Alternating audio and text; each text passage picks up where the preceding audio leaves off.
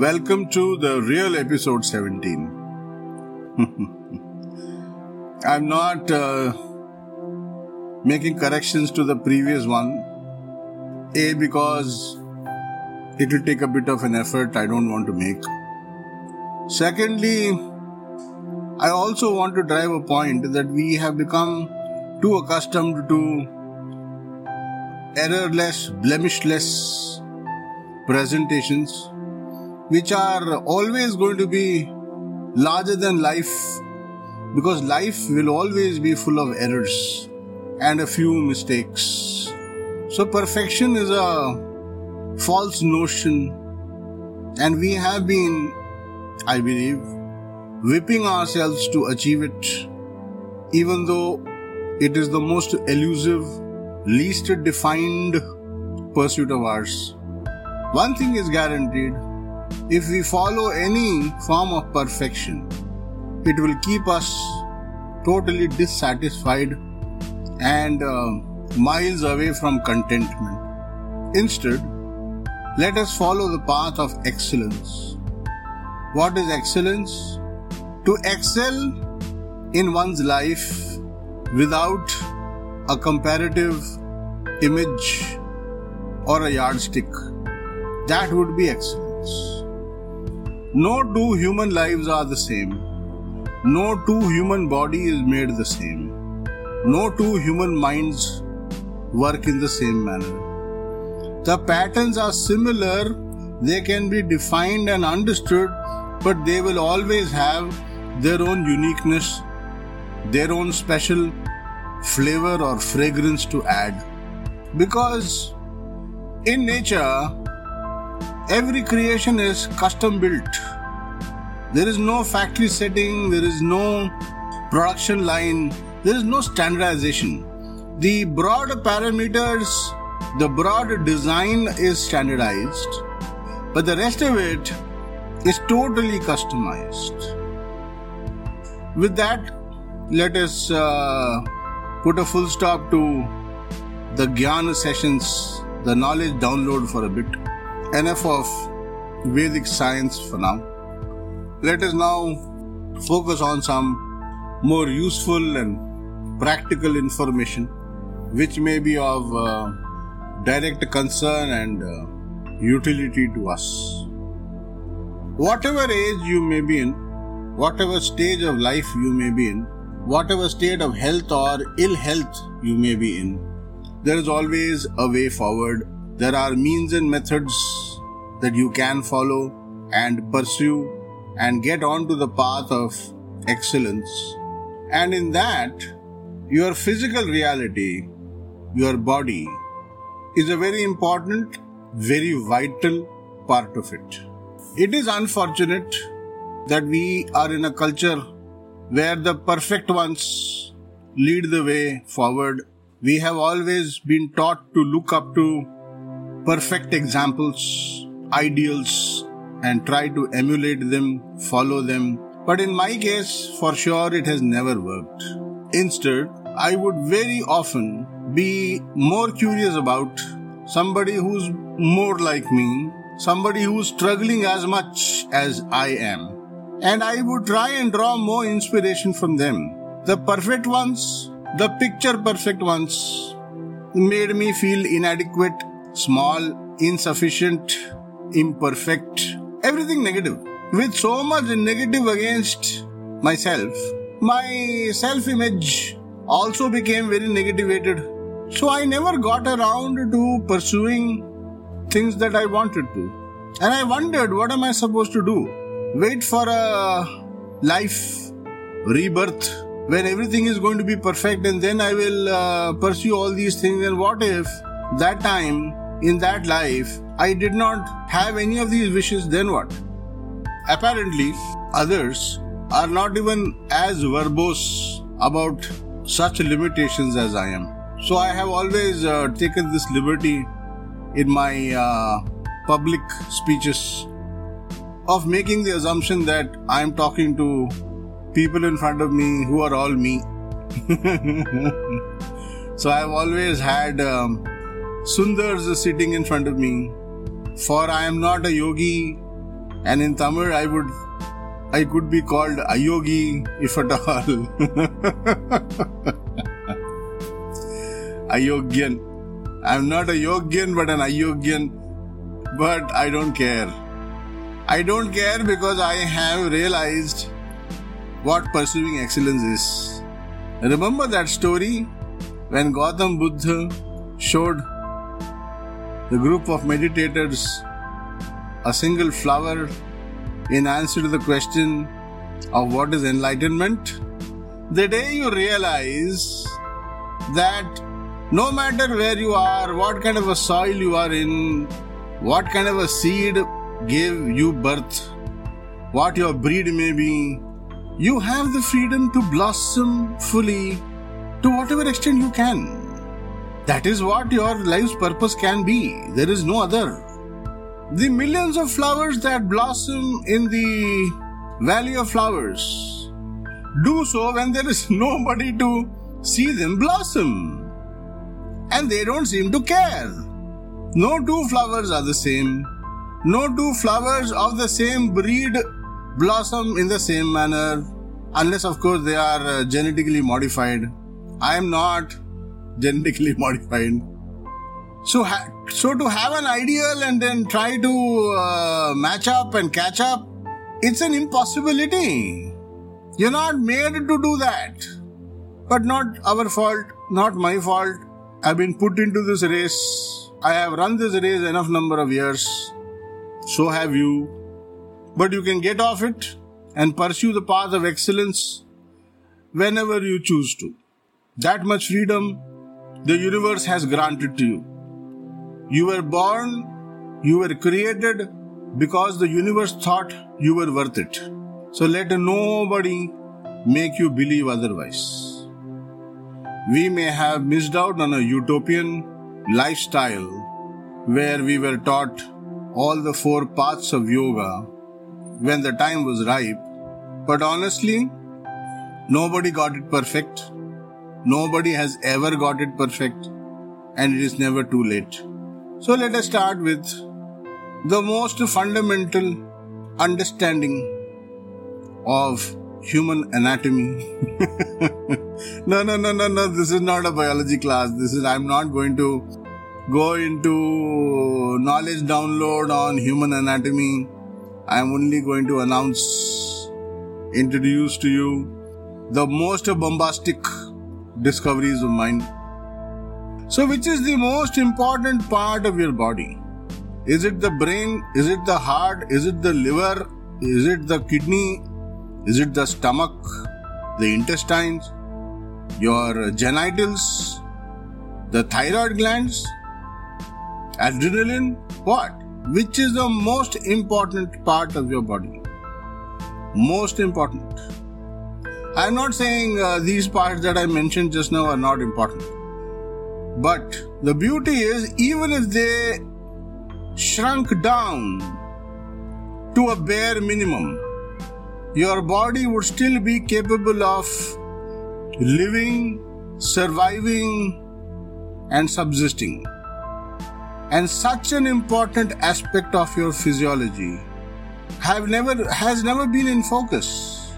I mean, I've studied biology till class 10.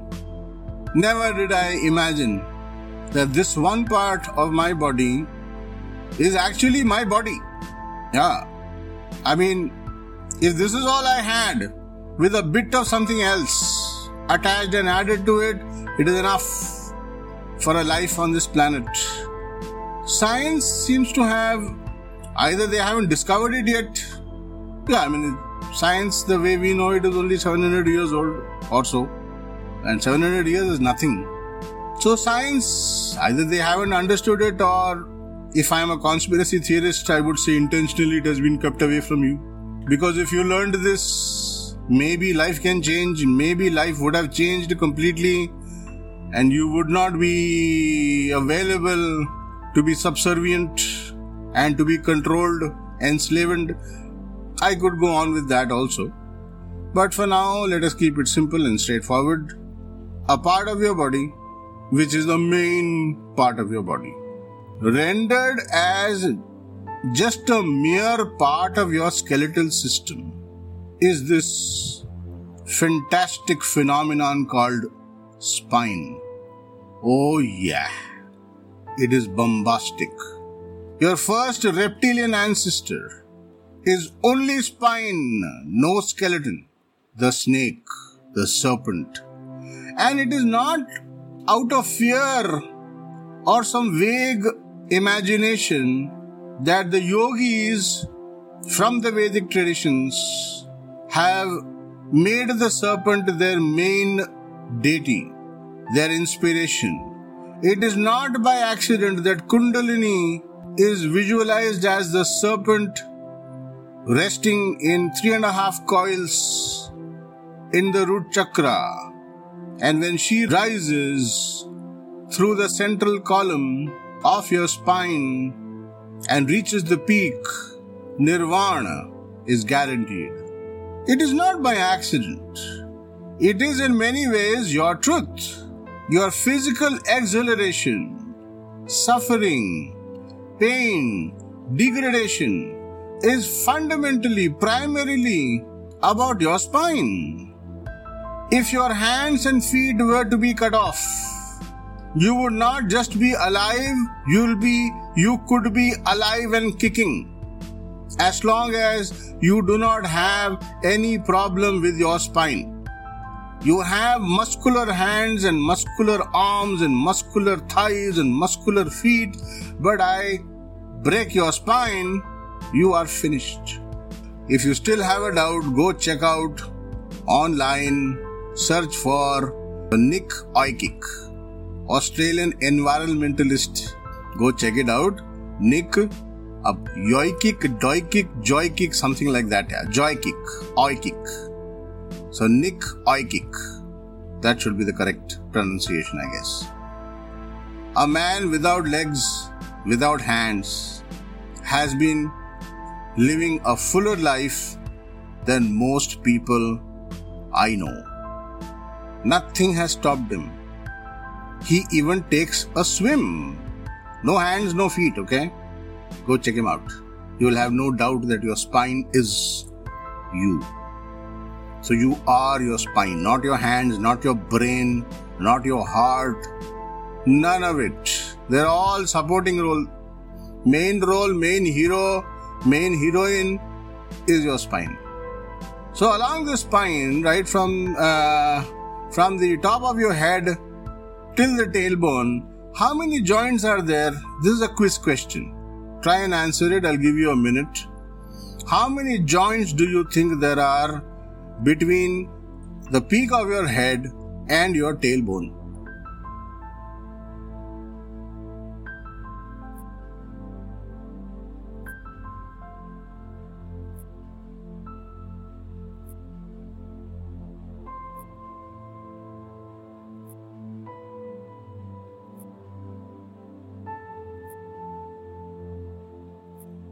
I've asked this question to many people, and usually the answers I get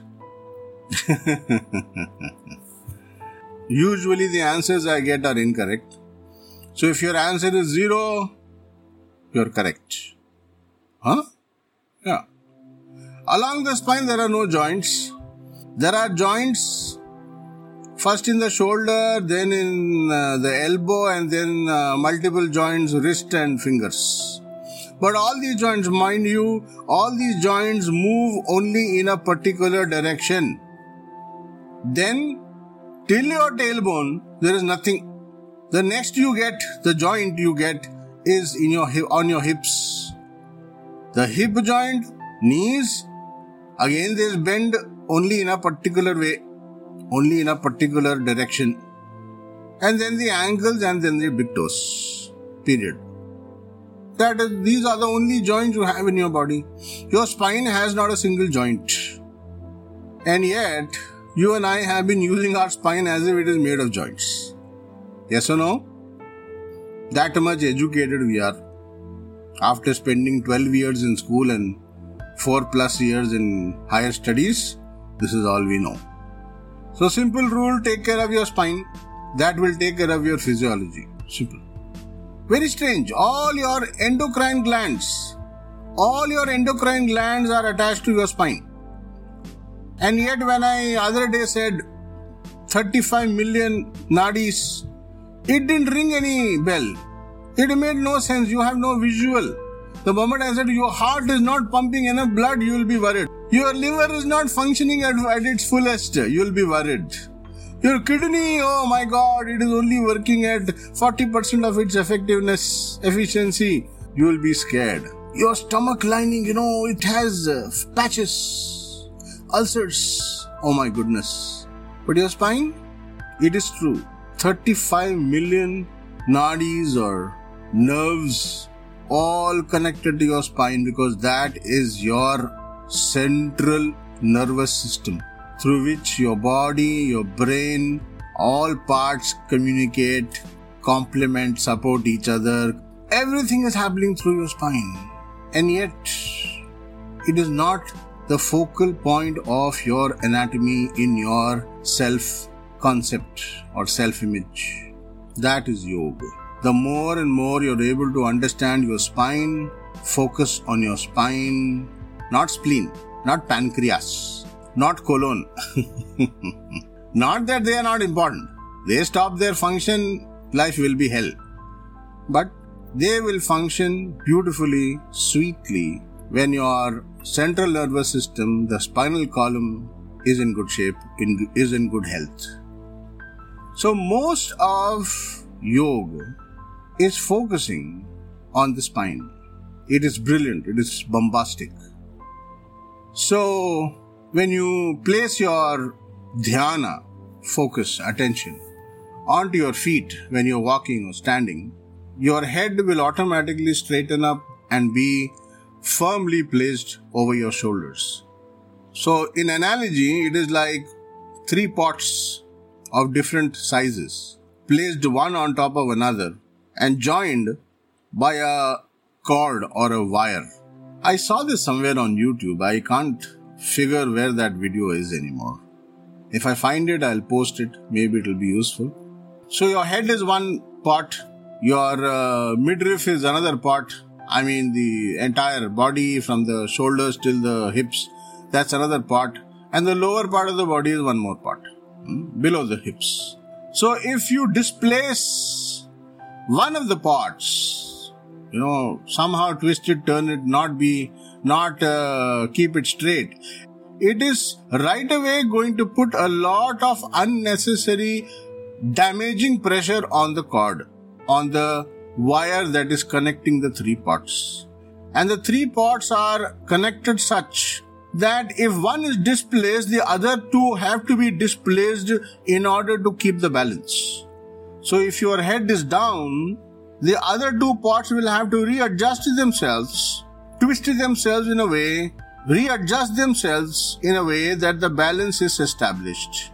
And this ends up twisting your back, twisting your spine, the connecting cord, the wire, in a very, very dangerous way. And we've been inadvertently, in our ignorance, straining this cord right through. So head placed firmly on top of your shoulders, automatically align the 3 pots, and you will have an erect spine, not straight. Your spine is not straight. It can be erect. It is curvilinear. So erect spine, so that the central column nervous system can communicate through and through the body without any stress or strain. Pranayama is a direct method of cleansing the central nervous system. It balances the 2 nervous systems, sympathetic and parasympathetic nervous systems, so that the central nervous system can be cleansed. In yogic terms, Ida and Pingala, when they are balanced, then Sushumna. Now Sushumna is the Saraswati, river Saraswati, the Gupta river, the secret river Saraswati. And it is Saraswati who is supplying nectar, amrita, to all the parts of the body, nourishing them, keeping them alive and in full vitality. Pranayamam is a direct, straight of cleansing the central nervous system. I could go on talking about the serpent, the spine, but just to introduce this for now, whatever you do, spend a few minutes meditating, connecting with your spine any which way you can. You could sit down quietly in whatever asana you like to sit in. Keep your head firmly on top of your shoulders. Close your eyes and imagine, visualize, there's a stream of light, a tube light, entering from the peak of your head, the top of your head, and traveling along your spine and ending at your tailbone. And visually, just try and keep this tube light straight. You don't need to strain yourself. Simply keep the tube light straight. And you will find that you are automatically sitting with the spine as erect as it can get at this point, without any effort. Your shoulders will drop and relax. Your hands will drop and relax. Sit in this posture for a while and be with your spine. In the subsequent episodes, I will lead you into a hybrid variety of yogic practices which will ease you into most aspects of health. And maybe we will work on a combination of the 4 yoga so that we could practice it in today's time, irrespective of whatever age, physical shape or state of affairs may be. Step 1, slow down. Step 2, focus on your feet. Step 3, engage in forming a connection with your spine.